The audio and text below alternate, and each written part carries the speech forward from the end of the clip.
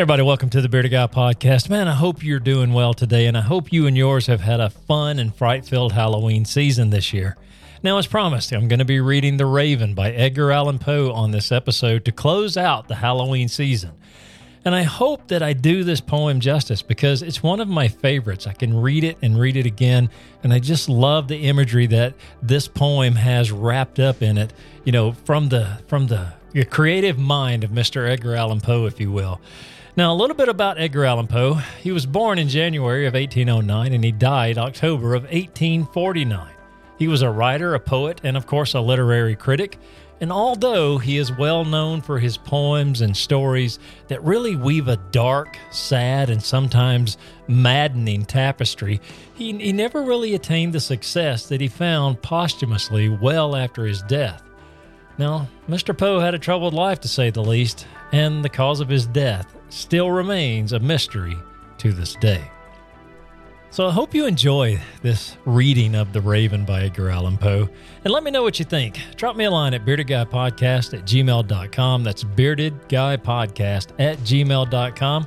I really do appreciate my listeners. I do appreciate all the support that you guys have given me. Thank you for all the downloads, and I hope that, you know, wherever you get your podcast, that you rate my podcast accordingly. If you think it's good, give me the rating that you feel that it deserves. So again, thank you so much. I'm going to close out with The Raven, and I hope you come back and join me for future episodes. And as always, I hope you have a great day, a better day tomorrow, and a wonderful week ahead of you. And until next time.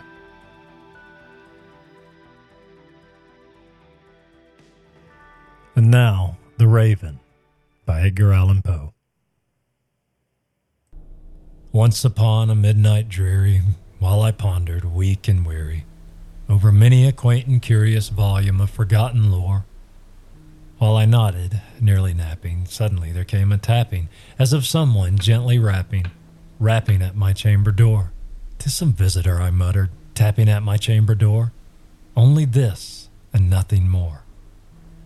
Ah, distinctly I remember, it was in the bleak December, and each separate dying ember wrought its ghost upon the floor.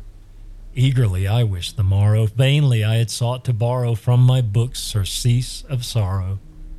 Sorrow for the lost Lenore, for the rare and radiant maiden whom the angels name Lenore, nameless here forevermore.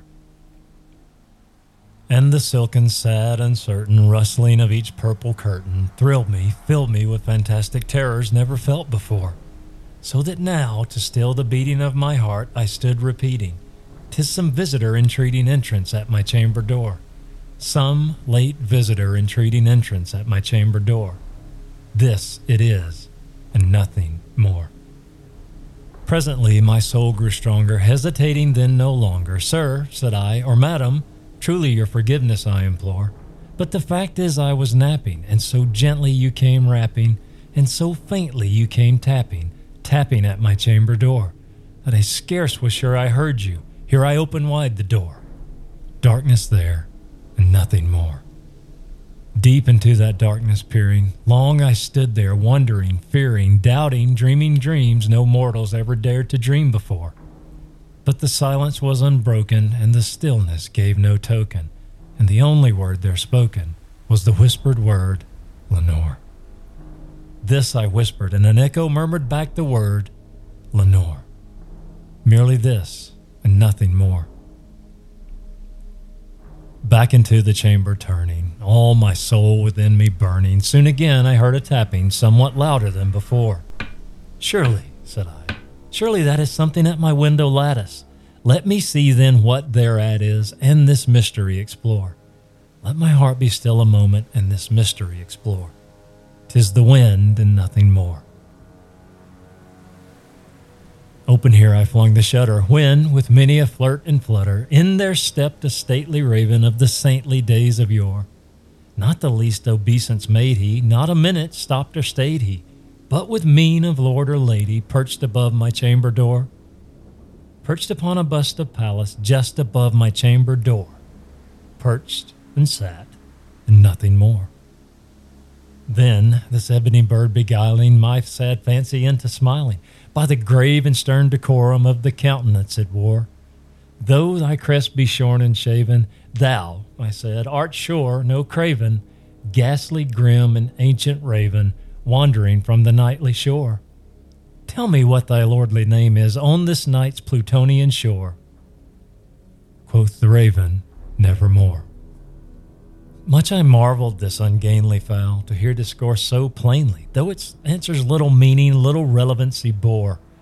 For we cannot help agreeing that no living human being ever yet was blessed with seeing bird above his chamber door, bird or beast upon the sculpted bust above his chamber door, with such a name as nevermore.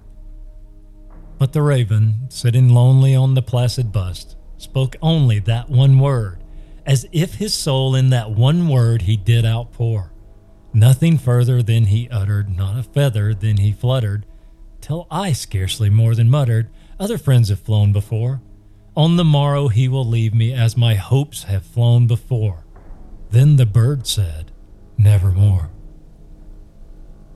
Startled at the stillness broken by a reply so aptly spoken, doubtless, said I, what it utters is only stock and store, caught from some unhappy master, whom unmerciful disaster followed fast and followed faster, till his songs one burden bore, till the dirges of his hope that melancholy burden bore, of never, nevermore.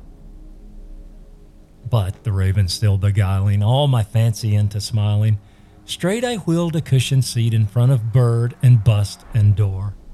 Then upon the velvet sinking, I betook myself to linking fancy unto fancy, thinking what this ominous bird of yore, what this grim, ungainly, ghastly, gaunt, and ominous bird of yore meant in croaking, nevermore.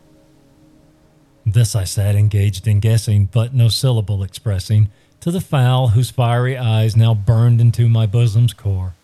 This and more I sat divining, with my head at ease reclining on the cushion's velvet lining that the lamplight gloated o'er, but whose velvet violet lining with the lamplight gloating o'er, she shall press, nevermore. Then methought the air grew denser, perfume from an unseen censer, swung by seraphim whose footfalls tinkled on the tufted floor. Wretch, I cried, thy God hath lent thee, by these angels he hath sent thee, respite and nepenthe from thy memories of Lenore. Quaff, oh quaff this kind nepenthe, and forget this lost Lenore. Quoth the raven, nevermore. Prophet, said I, thing of evil, prophet still, if bird or devil, whether tempter sent or whether tempest tossed thee here ashore, desolate yet all undaunted, on this desert land enchanted, on this home by horror haunted, tell me, truly I implore, is there balm in Gilead? Tell me, I implore. Quoth the raven, nevermore.